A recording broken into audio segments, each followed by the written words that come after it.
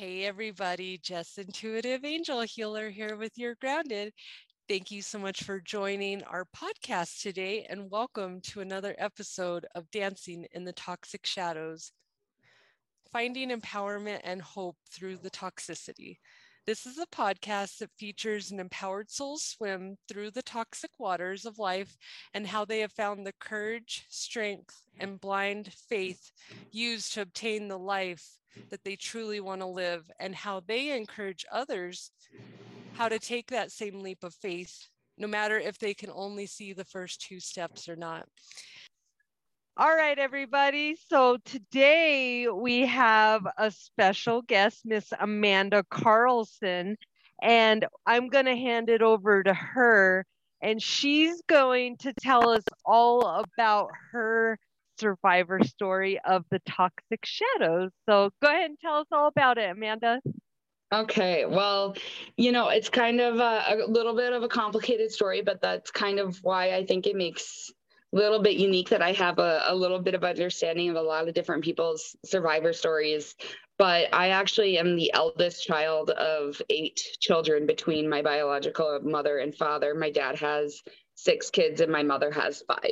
I have one sister that has both the same mother and father as I do.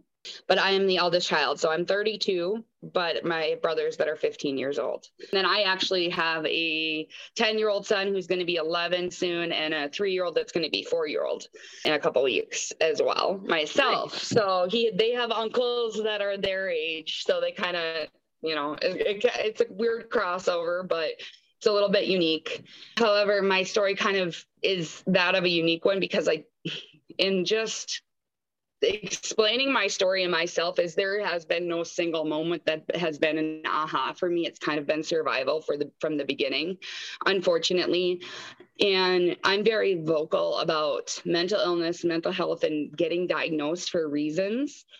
And I have absolutely no shame in saying what I have, that I have, anxiety, depression, PTSD, CTPSD, all the letters, got them all. The point is that a lot of that was caused from growing up and living in survivor mode. And when your body has, and a lot of people don't realize this, is when your body is in fight or flight mode, your physicality body is in fight or flight mode as well. And I kind of was forced to face the hardest part of my journey about 6 years ago.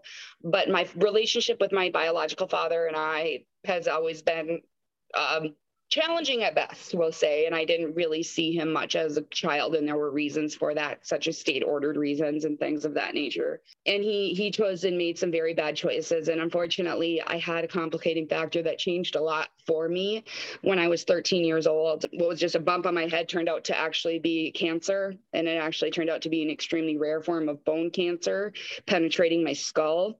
So I went in from what was supposed to be like a swollen sweat gland surgery to being told to get down to Mayo Clinic within the next 2 days and have more surgeries. And there were questionable things going on with my relationship with my mother at that time, but we had been fairly close, but in a not total right way. She has never really shown some true emotions that just made it harder, but I was the eldest child and she did home daycare.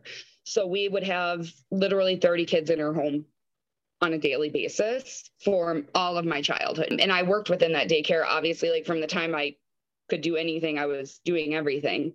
So kind of mother hen on steroids is what my sister likes to call it. Cause like I like interrogate the boyfriends and all of that. Oh, that's me. I'm like interviewing them. But in the long and short of it is my dad has been married twice. He's in the midst of a divorce right now, but he has a lot of very unhealthy tendencies. And unfortunately, he made some poor decisions and decided to take the money that was for one of my cancer surgeries when I had a reoccurrence when I was 20 and cash that check. And instead of paying it into insurance, he went and gambled it away. So I came home from having my son being born at 29 weeks, being sued from Mayo Clinic for that sum. And so when people say they start out with less than nothing, I was 21 years old coming home with a newborn baby and was being sued for $100,000 almost.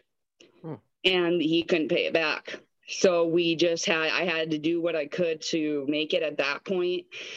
I have thankfully some amazing support system that I rely on. Like my grandmother is amazing, and I have a couple of my other distant relatives, but we've lost too many over the last few years that have been pretty solid. But it's always complicated when you have like a toxic parental figure too, because they tend to push people away.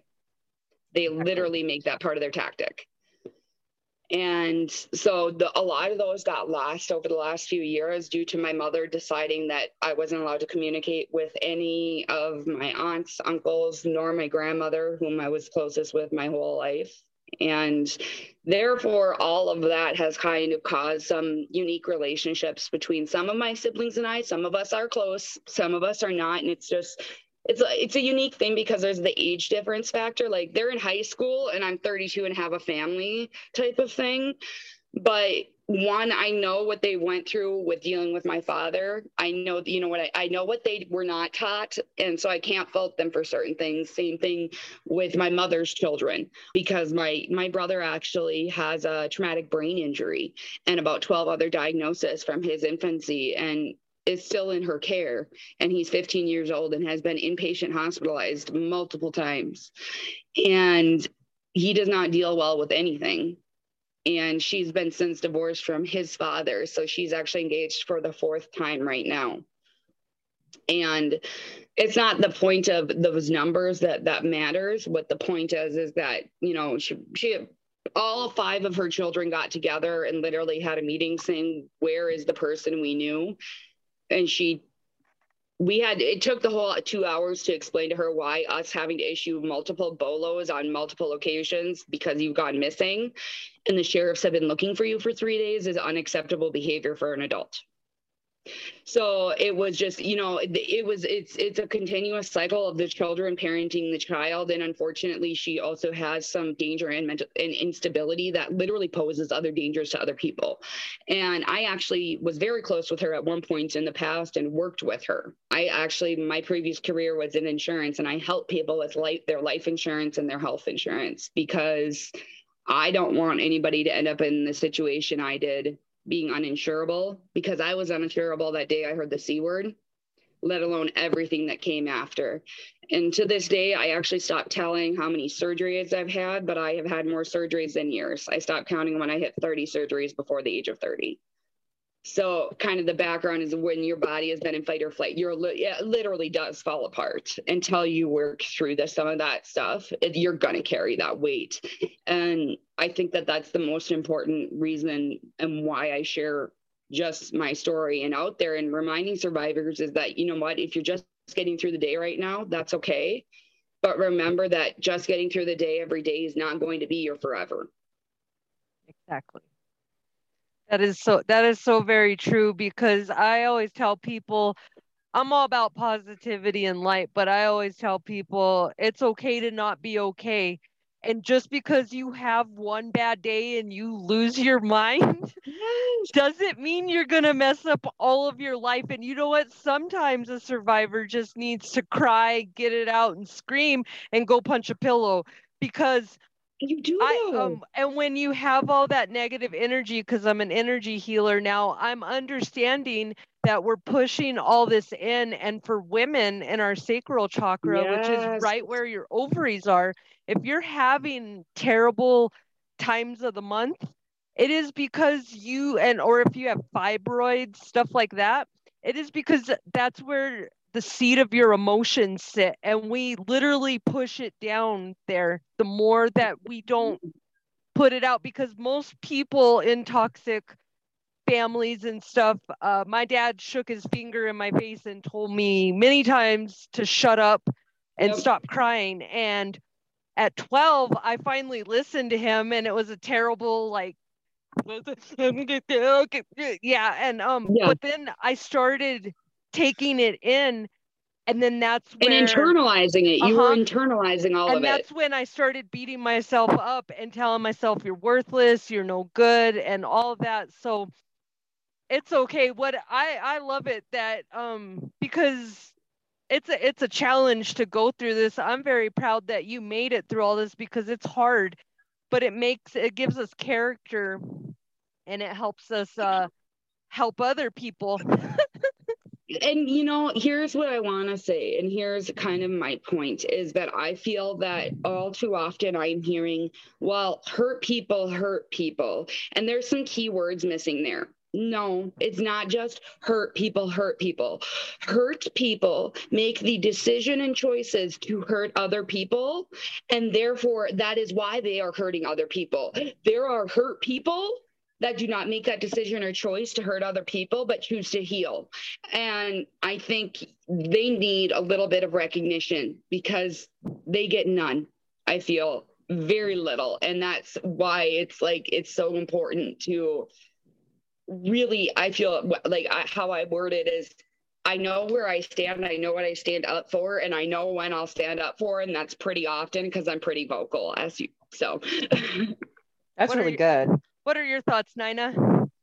No, I really like what she said, and I wanted to touch back on that because I also have a narcissist mother, and I have a narcissist baby daddy, is what we'll call him. Right. And I recently, I recently had this. I did this past life regression, and I don't know if you're familiar with the movie Cankerman.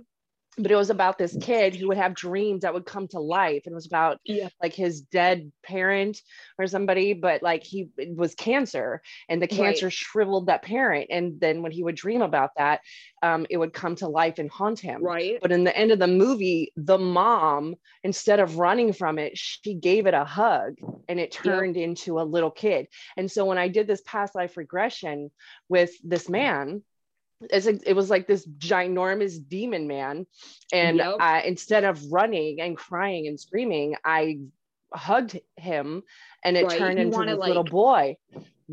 So when you talk about hurt people, narcissists and empaths come from the same background. They choose which wolf they're gonna feed. You either feed the light or you feed the dark, and I feel like not a lot of people are talking about that. And I feel like that's something that really needs to, we need to pay more attention to that. Everybody needs love, but also people need boundaries, right? So if hurt people, healed people also heal people. Nobody understands the word boundaries. Like legit boundaries.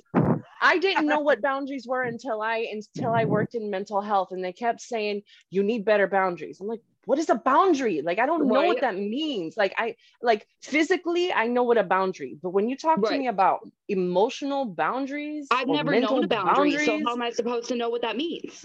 And they wouldn't teach me. They're like, you'll get it. You'll get it. And I'm like, but I did it. It took me 6 years to fully understand what having boundaries meant. So I commend you. It's hard. It's hard. That's probably the hardest thing. If you're never taught it, though, that's why I feel like those that have taught it to us ourselves, because we survived that from a relationship that had a long-term impact on our relationship, is one. Because my eldest child actually has a different father than my husband. I had a DV situation that I put myself into, that I put in myself. But because you just kind of gravitate together. You magnetically want to fix them, but you can't just fix another person if they don't want to be fixed. And if they choose that darkness, there's just nothing you can do. And thank God I got out and whatever. But the point is it took finding a good person, and me, actually, it sounds awful, not letting him in probably for the first probably solid 5 years of our marriage, 100% trusting, really telling him all the demons. But it happened to be the time period that I actually had the regression where I had very, very, very few memories of my childhood. Very few, up until 7 years ago. And I started getting dreams, and I started reliving them. And then everything came back literally all at once, snap point. And to be frank with you, is that's when a lot of relationships changed in my life, such as with my mother. When she realized that I was actually remembering factual events, is when things began to calibrate, change in our relationship. And I think she knew that I was probably going to remember some of the hard truths that she had lied about. But the other fact of the matter is that I think a lot of us that have lived it through more of our life than not are going to have to relive it at some point in some way to be able to understand that that's probably not the way it should have gone, in order to work through the way it should have gone, or what love is actually supposed to be.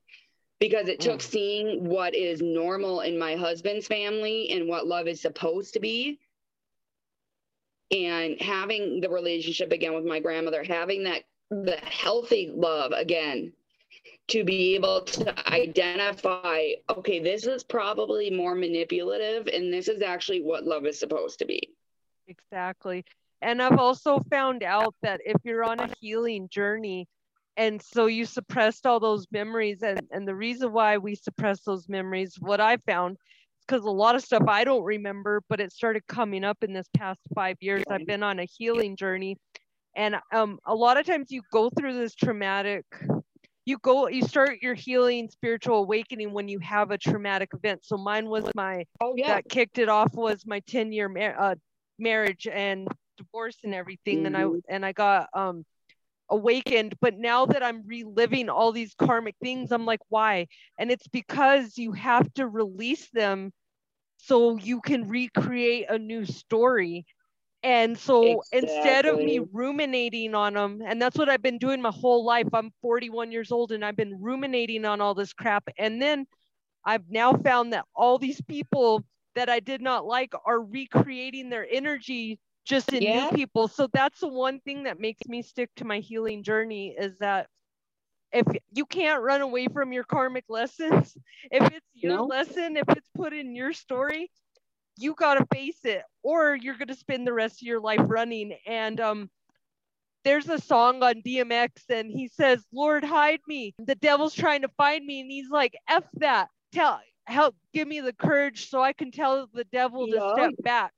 And it's very true. And that's kind of at the point I'm at my life. I'm like, look here, devil, you're not going to keep recreating, because this is a lesson to get my blessing, but I can't get my blessing if I still have all that negative energy. If I only half-hearted that lesson and didn't, And it's hard though. It let me tell you, healing is hard and messy. And if someone has an opinion about it, I just tell them to get on with themselves, because you're gonna have your own healing journey and you're gonna eat every one of those words that you're giving me my opinion about. So stay on your side of the fence. I'll stay on mine. And I think I'm doing just awesome. And I'm gonna give you a high five for even being here today, because survivors make it look really easy. Each one of us make it look really easy because we can sit here and smile and be happy. But you know what? We have been through HE double hockey sticks, and it's not the trauma Olympics. It's not the trauma Olympics. And we don't have to compare your stories harder than my story.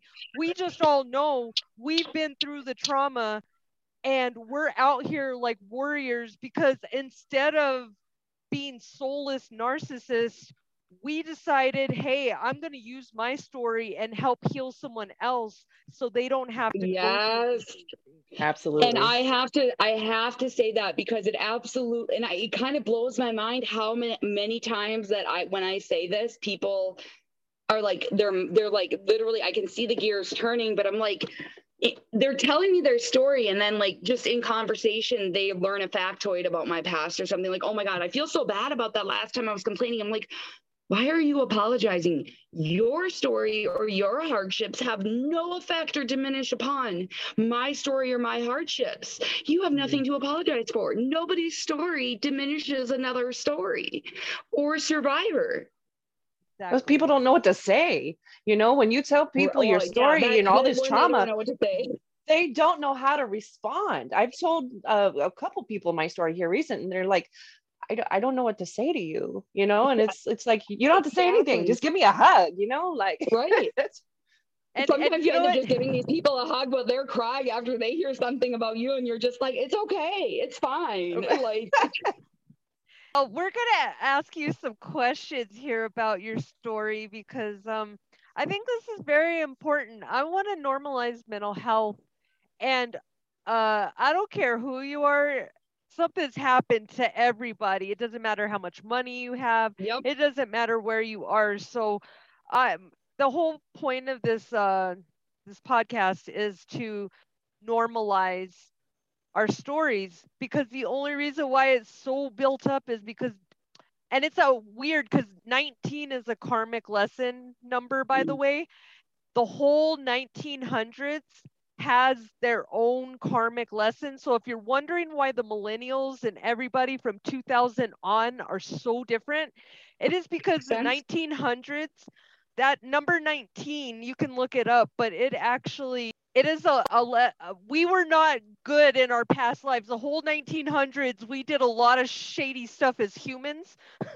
And we kept passing down the buck to more people. This is what I found out. And because people are like, why are the millennials so much different? Because it's a whole new generation, and they don't have the karmic lesson number 19. There's only 4 karmic numbers. It's 19, 14, 16, I think 13 is the other one. But I looked that up, and it was so interesting because, like, think about the Depression. That's where the scarcity mindset came from, because they were all going to war and people were getting bombed. And did you know, when you go to like where they Hiroshima, where they dropped the bombs, they're still picking up bombs. Those people cannot live out there. They can't for probably hundreds of years, because they're still finding bombs and exploding on the ground. They dropped that many bombs. Like, why was that even a necessary thing? Like, our history, that's another topic. Well, no, but I think that there is a point to that, though, is I think that what's really important lesson of that, and even this is a conversation my grandmother and I just had the other day, actually, and it's a very valid point that I think is very, very important in this conversation, though, is her and I come from different eras where they did not, but I wholeheartedly believe that's what created part of the problem, where they did not talk about those things. They did not mention those words. Those were not things that were, everybody was meant to put on the dress and look pretty and act accordingly for the public. It didn't matter what happened behind closed doors. And I actually just recently learned of some pretty serious family background history, because there was just such this whatever over it. However, I find it quite crazy that there was this whatever over 2 schizophrenics being diagnosed in the family, but both my grandmother maternally and grandmother paternally both gave away adopted children when they were 16 years old, and all of us knew about that our entire lives. I'm just like, why does there need to be a stigma anywhere? Because there should be no problem here. And even the fact is that my grandmother, I was raised Catholic, okay? So I was raised Catholic. My grandmother was a hardcore Catholic, and she actually forced my parents to get married because they were 18 and were pregnant with me, because of the stigma, if you will, to be within the good. But I actually have literally been said to, I apologize that I did not let you your parents give you up for adoption. They probably should have. And you know what, though? If I don't think all of my siblings would be here. And I'm not trying to say that in an attack of anybody or in any way. I'm just saying I have been given my journey for a reason. Exactly. Absolutely. We all walk our path. It may not make sense, but now I'm learning it actually does make sense. And what's even crazier, before we get Miss Nina to ask you some questions, is that I've noticed that we're not just carrying our own shadow. When the moment when you were a kid and your parent used you as their therapist by sharing adult stuff that you were too young, that was the moment that you just adopted their shadow. Craziest thing, because I was like, I've done that before. And I think it's hard to break out of that cycle, though, but that you recognize it says that you have. Yeah.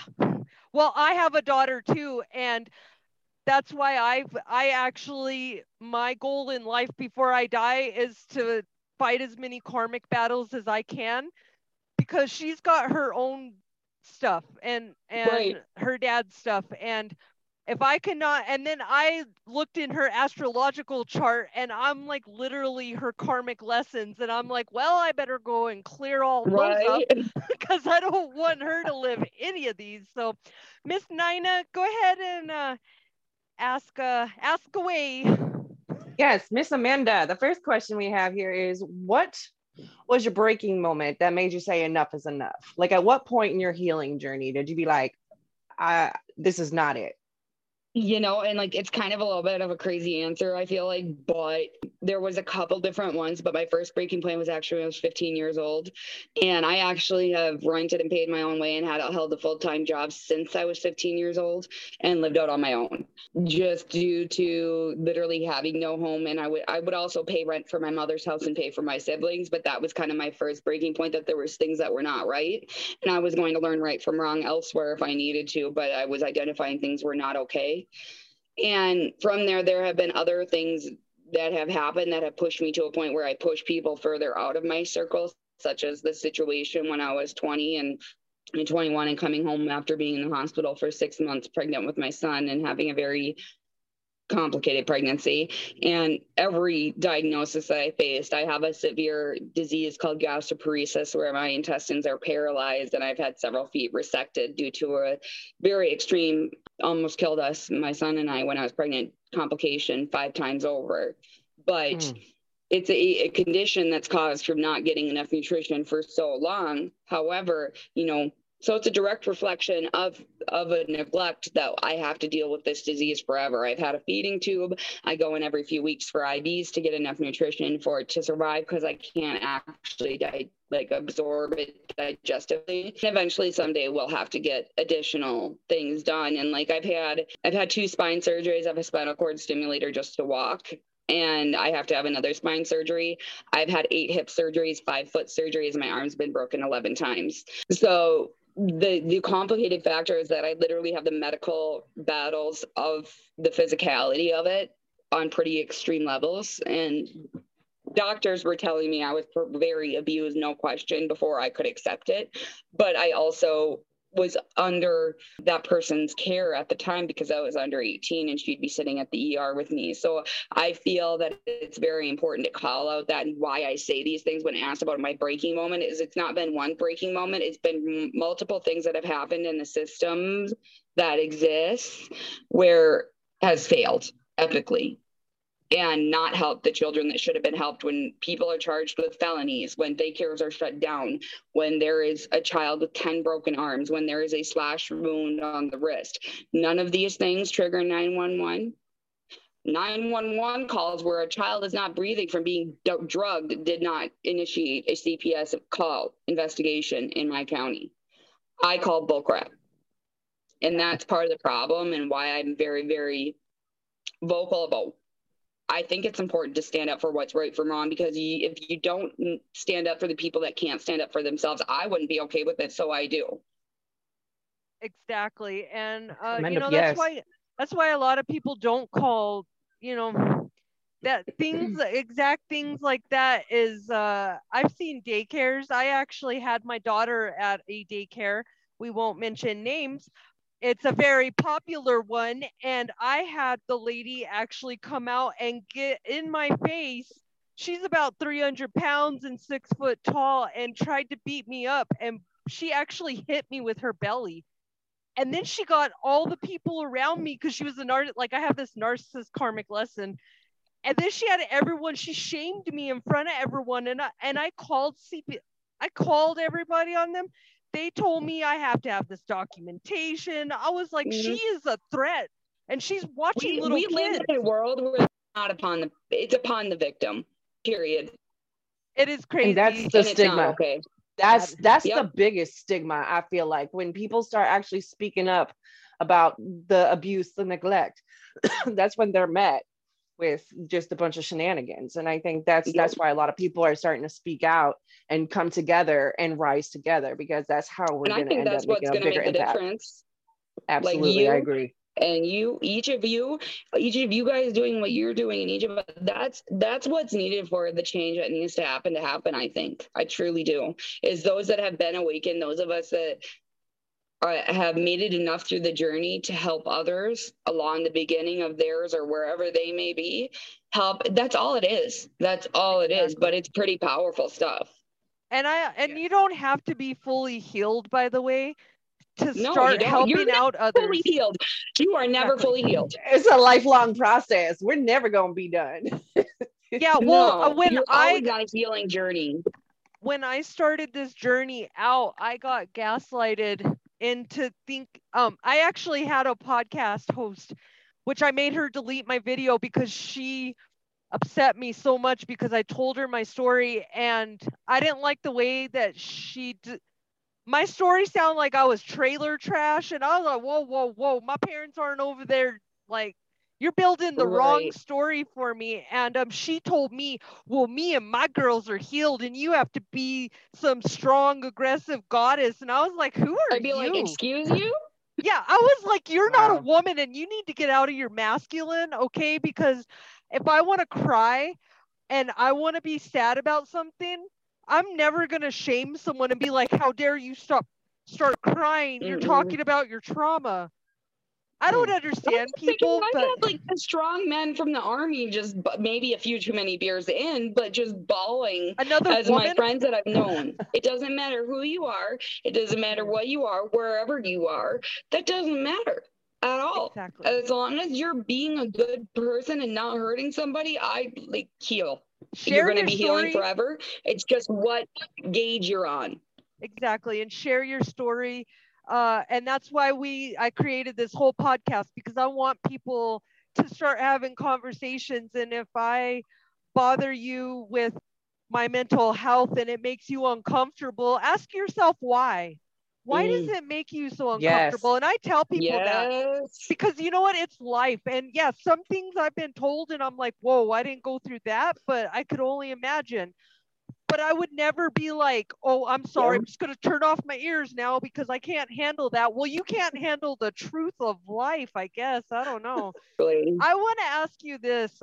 What do you feel is the meaning of an impact of victim versus survivor, and why is that distinction important? It's epically important, I think. I think there's many, many differences that I believe that's so important. I am an extremely big believer in the power of words and the power of choice of words. And I also wanted to, like, the most important thing to me is that you have to realize the power of what you are inputting and what you are outputting to yourself and to those around you. And in my experiences, I've never met somebody that has not gotten that when they're beginning to identify and realize that the things that have been done to them are wrong, there's certain triggers that are obviously like automatic, like, yes, you are that's SA, that's there's a distinct line. However, there's also people that when you're still just figuring it out, putting it together, and you may be considering mentally yourself a victim, you're realizing that maybe that wasn't okay. But there is a moment when you realize, you know what? I do not have to be a victim forever. I'm not going to be a victim forever. I am a survivor. I survived this. I got past this. I have a good life. I found somebody who loves me. Whatever that means to you to make you happy. I got my job. I have my whatever that your life is to you that you're happy with. That's all that matters. And I think that there's an actual process that goes on when you go from victim to survivor to warrior. When you consider yourself, you know what? I'm proud of what I've been through because it's made me who I am. And it's a word choice. And I think that I truly have seen where I've met a lot of people who are just beginning to figure out, like, I don't think this is okay stuff. And they're still identifying as victims. But when people get to that point where they're like, I ain't a victim no more, I'm a survivor, it's powerful. It is super powerful. And I feel that's when you start shifting into that, that's when you start getting your power back. And that's when people lose their control over you, because the number one reason why people don't talk about it is control. If somebody gets mad at you and they're yelling at you, they're telling you to do certain things that don't jive with they're trying to control you. So I always I don't know, we're both Pisces and we're very Pisces are the most intuitive people on the planet, but I also know that we're empaths. And narcissists love them some Pisces to control because they get up in our heads. They don't know what to do with a Leo. I'm just going to say a Leo with 3 A's. Oh, I'm a Leo moon. I love Leos. I grow up, I got Good Old Boys Club still running my hometown that I'm moving back to. I'm actually sitting in the house that I'm buying is actually the house that I ran away from when I was 15 years old. My stepdad died He actually knew he was sick. He did not tell any of his 4 children in September. And it ended up being, I'm buying it. So we've been working on it ourselves since November and redid the entire house. But it's a house that I left that I never thought I'd be stepping foot on again at 15 years old. 17 years later, I'm buying it. That's pretty powerful. That's good. That's for pretty you. epic. That's like definitely taking back your of, power. Yeah, exactly. So next question, Ms. Nina. Yes. Okay. So the next question I have is, what does a daily self-care routine look like every day so that you can keep your mind, body, and soul balanced and centered since your experiences? That is so flipping important. And I think that I'm going to tie that right back into input output. You best be monitoring what you're taking in first thing in the morning for quite some time. And I'm a person that YouTube is my best friend. And the fact is we have so many tools at our fingertips.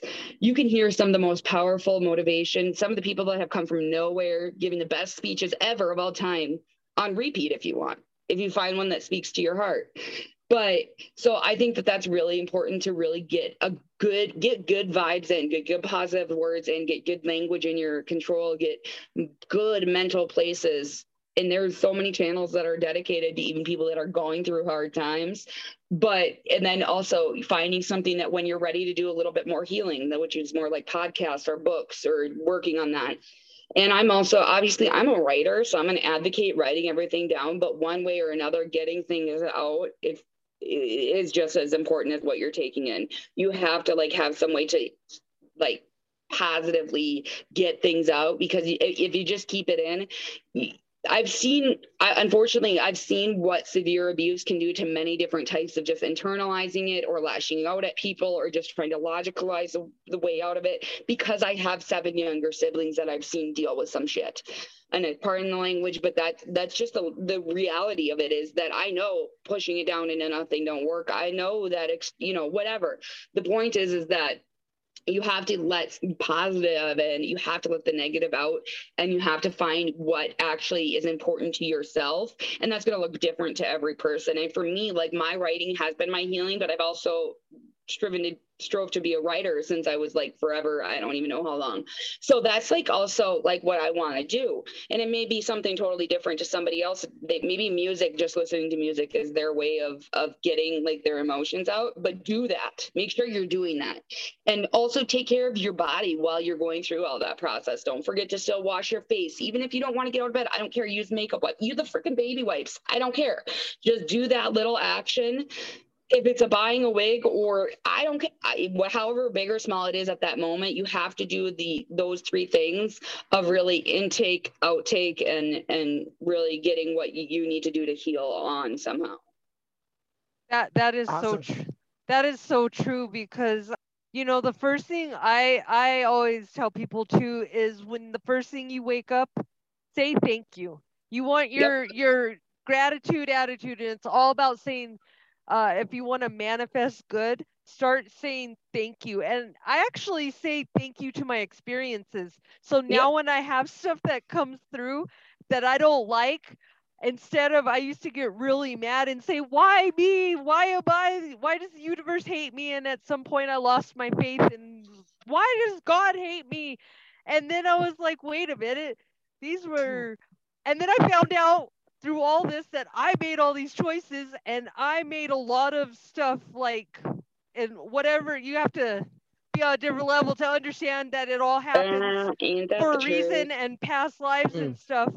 But for me to internalize that, finally, now I'm learning to say thank you every time something's messed up, every time an opportunity doesn't go through, because now I've learned that the universe's rejection is always your protection. So if something doesn't go through, and if even I don't get the job, going through it, even though it sucks, I want that job, but I didn't get it, there's something my angels saw that wasn't good for me, and that's the only reason why it's taken from you. So, but by being in that mindset now, it's helped me shift from victim. It's empowering. That mindset's empowering.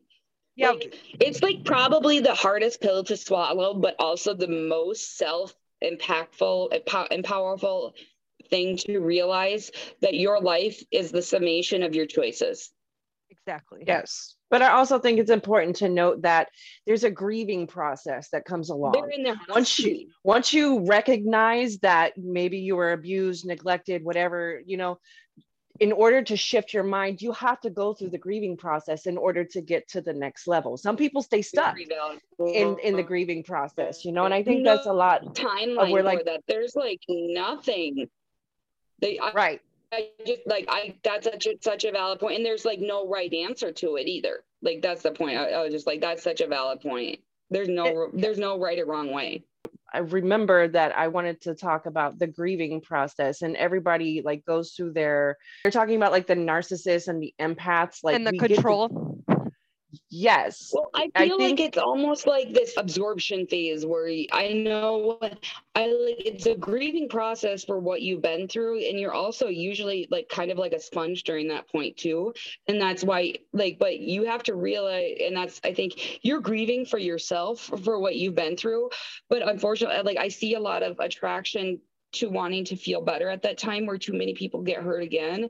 And you have to realize that the most important thing at that point is just yourself. And you do get stuck in the grieving process. And I was saying about how you get up and say thank you to the universe, and instead of losing your faith and thinking everything's happening to you, I've learned how to shift into a different mindset of it's happening for me. So I say thank you to all those things that are happening. Yeah. And it's like, people are like, how can you think that happened to me? Well, apparently my soul needed to learn this lesson. Your soul didn't need to learn this lesson. That's why you're not going through it. I am. And then I went through a whole grieving process when I first started, because it's a big pill to swallow to know that you are the reason why all this is happening. And you came here, you wrote your plan before you came on this earth. That's what I'm understanding. So I literally wrote my whole play out before I came down, and I'm like, come on, when I get up there, we're going to write a better story next time. Holy cow. What was going on here? Come on now. What was I thinking? And I told myself, oh, I can handle 5 karmic lessons. And my angels were like, girl, you don't want to try to handle all those. I'm like, I'm Jessie. I can do it. And they're like, well, we warned you, but have fun with that. Right? No, I feel that. Oh my gosh, yes.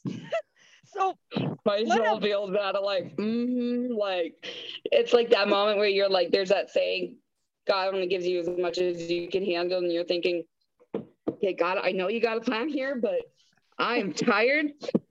Okay. And I know you think I'm this warrior, but can we just, for a little bit, can we just stop? Can we just stop? So I want to ask you, what does it mean when there's a lifelong disease and treatment required to survive, and due to the levels of neglect in your adolescent life, but then you also have 2 children to raise, and I know one of them you said has autism, and Miss Nina has children with autism as well. 2 children. 2? Yes. Yep. So how do you juggle all that? Because I know there's a lot of moms out here with autism, and then they have their own health issues. It's hard. Some days it can be a hard day. I know it can. There are days that are really hard days. And I'll be honest with you, is like, I'm pretty darn lucky, but it's also the biggest challenge is my son he's what would have been called Asperger's, but he's very high functioning on the autism level, where he's actually like savantism in science and math, which are like my least strong suits ever.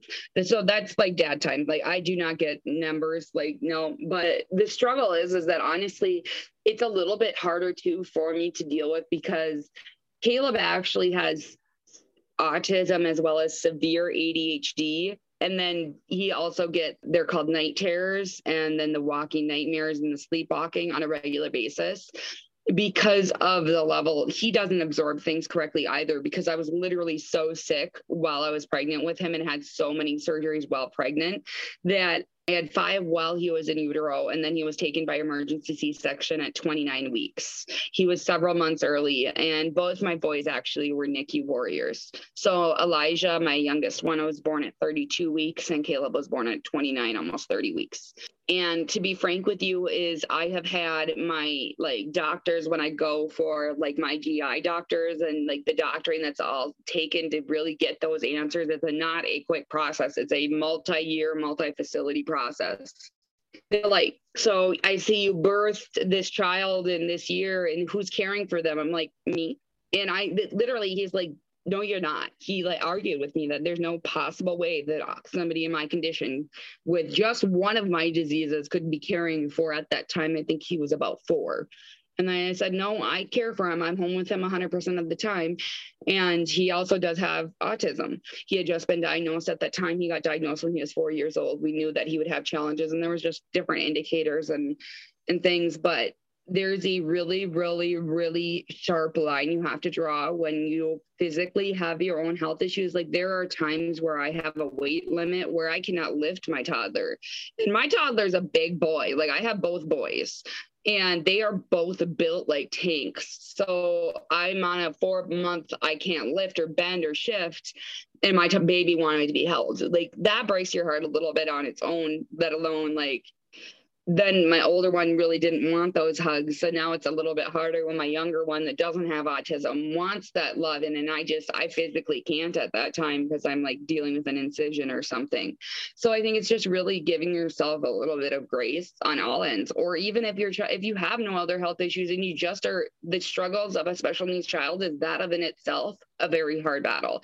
Everyday excursions going to the supermarket is not the same as it is without not being able to go to fairs the same way with his brother as the other one. It's just it's all unique. So you have to just kind of remember that, I think, is the hardest part of it. And I think it would be most appropriate for Miss Nina to chime in right now because you are a mother with 2 special needs children. That's where I think that being built as God's warriors comes in. Like you can't really rely on yourself. You got to rely on that higher source. You know what I mean? And there for a long time, I was trying to do it by myself. And, and even though I've been going to therapy since I was 14, it's hard to connect with people who have not been through the experiences. And I remember a while back, I saw this meme, and it was a girl sitting on her knees next to a boy sitting on his knees. She had like 1,800 knives in her back, and he had 3. I know which one you're talking about. Yeah. And it was like, sometimes we have to weather the storm so that we can help other people. And that's what I truly feel like empaths are. We have to go through all of these things to help other people heal. Mm-hmm. And so when it comes to being a mom who has kids who are autistic, like, there are days where I'm like, I didn't choose this life, but I did. Right. And even if I don't recall doing it, God thought that I was strong enough to do it. And I have to keep that faith. I have such big faith. I feel like I don't even deserve it. And there are days I'm like, why am I still standing? Why am I still, I have people in my family that just be like, how are you still here? And I'm like, I don't know. I actually have a question for you on that though. Then I guess me personally is I have no doubt, no question, no whatever. I don't think I would have fought as hard or as long as hard without having my children. If there had not been a baby almost 11 years ago, life would have been totally different. If there had not been another baby almost 4 years ago, it'd be a lot different because I wouldn't have been fighting if I was fighting just for myself. And I think that's what mothers, like, there's just that extra, like, I don't know, what do you want to call it, mama bear mode that kicks in for your babies. But then you realize, like, hey, I was somebody's baby too, but I wasn't. So I'm going to do it right, and I'm going to figure it out so I know what's right. Not going to give up on my kids, because that's what I feel like a lot of survivors feel like their parents gave up on them because it was just too hard. And that's one thing. I wasn't even supposed to have kids. I have a pituitary tumor, and I literally magically, God literally woke me up one day and I wasn't feeling right. And I went and took 6 pregnancy tests because I was like, my first kid I had when I was 16 and I lost it. And then 6 years later, I literally wake up and I'm pregnant. And I was like, that's not God's miracle, then I don't know what is. And ever since she's given me that, and her dad tried to make me a mental mess because that's what narcissists do. I'm very proud that I fought through the battle And I still gave her that love because I look on my pictures and I'm like, you know what? You're awesome. Because no matter what has transpired between all this messiness of divorce and all this, my That's daughter worth it. cannot say that her mom didn't love her. And I tell her all the time, tell your kids you're sorry. It is okay, but don't tell them I'm sorry. Tell them, I tell her all the time, I love you. I was not in a right mental state. If I hurt your feelings, if I said something to you that was not right, I apologize. I am learning. And just by doing that, I know that that just broke open floodgates of You know what I opportunities. say on that is like just very important. Like if nothing else is like receptive in it, is I'm pretty, I'm a little bit scared for where the world is at right now, but I know we're going to make some changes to make it happen.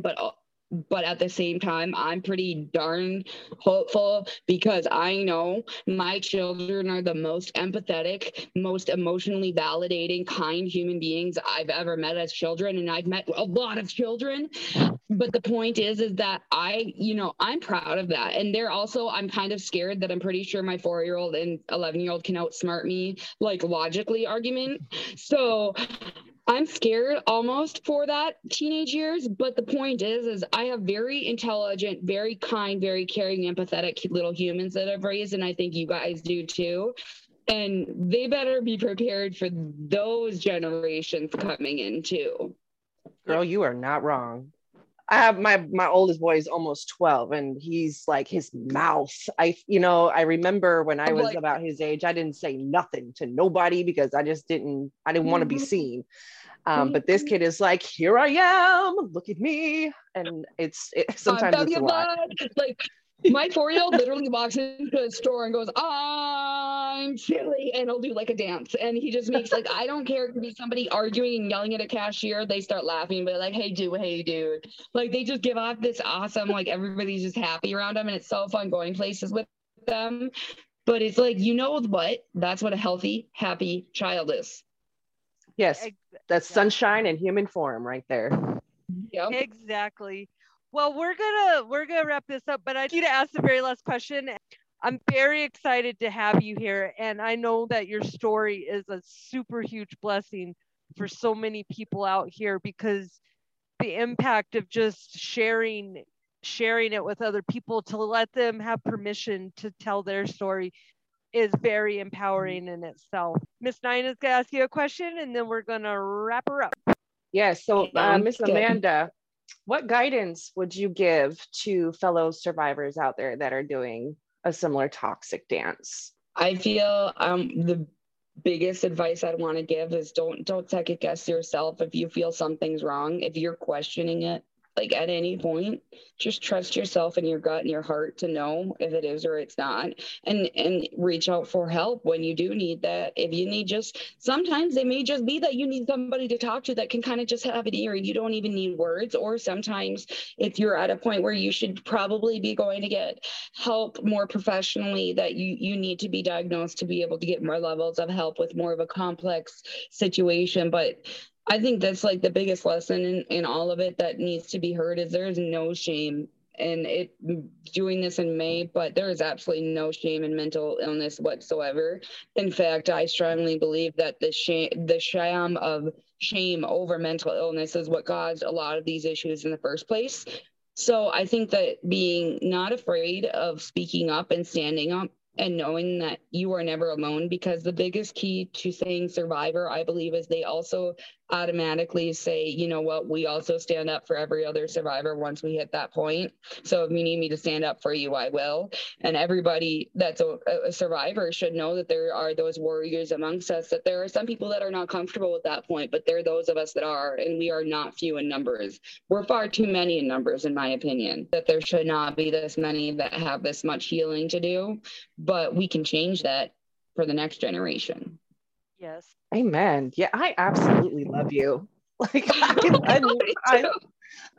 you are such a survivor. Thank you. I appreciate that a lot. I'm so glad that you came here and shared your story. Now, I know that you're a writer and you're putting out a book probably this summer, you said. And we have another podcast, which is for my writers out there. And so maybe we'll have you back on there to share your book and tell us what you're working on going forward. And if give out your details, if you have any organizations or anything you want to share, if people want to come and they want to chat with you.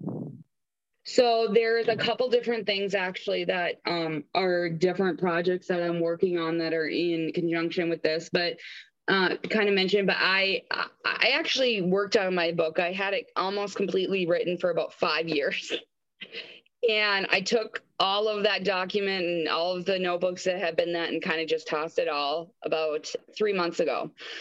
The way the story was being told just did not fit what I've been going through as of late. And so I ended up, it's called Looking Back, Letters to My Past. And it's formulated in the time frame from kind of my earliest memories up through now, me looking back now at those points back at 7 years old, 12 years old, 15, etc. But just remembering of what I'd want to say back to that shy, quiet girl that was too scared to call and order a pizza, that there's a reason, and what I would just want to say at that point in that struggle, as well as my health struggles during each of those points. So that's how I constructed the story. But I think it's very important to also show the message that warriors are not few in numbers, and they're pretty darn amazing people.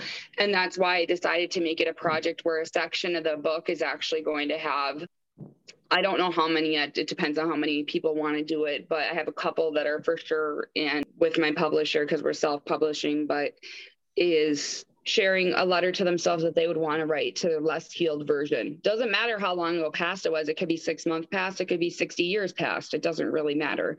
The past is the past and the present is the present. And you have to move forward with the future with a goal in mind. And that's where kind of actually there's been photo shoots done at the house and stuff where showing that you can take back that power if you really set your mind to it, even if the doctors tell you you're never going to walk again, even if you've code blued twice, even if you've had cancer, you can be disabled, you can be mentally ill, and you can still do magical things. It doesn't mean anything other than what you make of it. Exactly.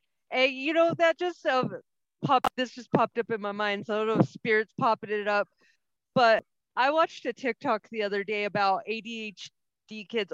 Somebody had, but this kid was more on the autism spectrum of Asperger's. And they said, please don't go up to someone who has autism, kids with autism, and say, I'm sorry. Because first of all, thank you. So and I really feel like I wanted to share this point, being that I have 2 ladies here with autism kids, because I've never told somebody I'm sorry your kid's missing a leg. Never just came up and randomly said, hey, sorry your kid's missing a chromosome. Like, what the hell? But I wanted to put out that when you have ADHD kids, and actually indigo children, I'm probably have ADD, ADHD. I have a lot of things, but I stay away from doctors because I'm good. My friend who's a psychologist, though, I'll just say that is I've had my best friend that known me since I was 14. I was like saying, I think I might be. She's like, Amanda, no, you do. Yeah. You do. You have ADD, you have ADHD. No question. So I get exactly what you're saying. Well, my thing is that I've told people, hey, I tried to get help when I was younger and everybody told me I was fine because they don't want to deal with me. So this is why I tell people, because my story is that I've begged for help. I have begged for help and they told me, you're fine. I've had all the doctors shame me. So there's you have different people that find therapists, and then you have people like me that who can't figure it out, teach themselves. On the point of ADHD kids, those kids that you have are little angels, and they were made up different. And I'm telling you, is about the indigo children. Spirit came and dropped in indigo children. The first ones came in the 50s, and they're people like me. I'm an indigo child. We came to be like Robin Hood and be the warriors and to right the wrongs of the world. And then I have a crystal child. So this is something you guys can go look up. But that's what I tell people: when you have kids on the autism spectrum, when you have kids on the ADHD, whatever it is, you're freaking geniuses, man. You were made differently, and maybe to society standards, you're annoying or you're loud or whatever. But really, to be honest, they were made that way specifically to change the mindset, because I was made weird and crazy and whatever I am, because if I wasn't, people wouldn't acknowledge me. I wouldn't be able to change your mindset, because I would just be like the rest of the pigeons walking around. But when people come across me, I know I'm memorable. So I own whatever. You're not your diagnosis, but if you are, No. like I tell you people, want to hear my answer to that? Mm-hmm. Yes. Yeah, just like what I tell people when they say, when they come up, or like whatever, they say, I'm sorry you have this, or I'm sorry your son has. I said, why are you sorry that we think differently? I absolutely love it. His brain is beautiful, and just because you deem me a disability, or his brain a disability, doesn't make it one we're specially abled. Thank you. I just deem people closed-minded when they need to tell me something. I'm like, that's okay. And my favorite thing is to tell people, this conversation isn't going to make sense to you right now. I get it. Give it about 5 or 10 years and you're going to be like, oh my God, that girl made sense. And that is part of an empath's journey, and that's part of a warrior's journey. So I really thank you that you're here and that you shared your story with us. And I know it'll help impact a lot of people out there that are going through similar struggles. I agree. How can people reach you if they would like to get in touch with you? If you follow me on TikTok, I have some kind of strict rules on social media, not on certain platforms due to a safety thing. But anybody, I do read the direct DMs that I get off TikTok. If anybody wants to reach out to me, and I can give my email if they're interested, and they can reach out. And I read all my emails. I read all of that. And if there's anybody that has any questions or about any of the stories. And then I'm actually working on launching, it's a project, but more of a positivity, a little bit of a tour along with the book it's called Minnesota Nicer, or MN Nicer. But that's more of like public speaking and going out. So if any, that has not launched yet, but mandycfab.com is a website. It's just not actually like fully built yet. You'll be able to check out in hopefully about a month and a half, 2 months. But mandycfab.com actually is going to be the home base for all of those things: the book, the tour, the Minnesota Nicer, and just the positivity movement within the warriors as well. Awesome. And all your details are going to be, because I put them at the bottom of this YouTube video. The easiest way to reach me is my main TikTok, which is Amanda Carlson, which is spelled out AmandaCarlson 625 is my username on there. That's my main one. Awesome. So we'll have people go to your TikTok. I really appreciate you coming and sharing your story. And I'm very grateful that to have you as a guest. Thank you so much for having me. I truly appreciate it. It was awesome meeting you both. If ain't nobody told you lately, girl, you worth it. You are like, you are one of the strongest chicks I've met recently. And I feel like you needed to know that. Thank you. I appreciate that. And I kind of did a little bit. Thank you. I do. I appreciate it. This was really good actually that happened tonight, because it distracted me from stress for tomorrow. So both of you have done a lot for me too that you don't even know. So thank you. Well, we're so happy to have you and to share your story. Well, there you have it, beautiful souls. Another powerful guest that has learned to survive their swim in the toxic waters and break up with their toxic dance partner, fear. If you need help trying to find a new dance partner, please reach out to myself, Nina, or our guest on the show today, and let us show you how a single 4-letter word can change your mindset permanently. And that 4-letter word is love. With love, all things are possible. Thank you so much for tuning in to another episode of Dancing in the Toxic Shadows. Until we meet again, this is Jess, Intuitive Angel Healer, sending healing angel vibes. Love and light, everybody. Take care.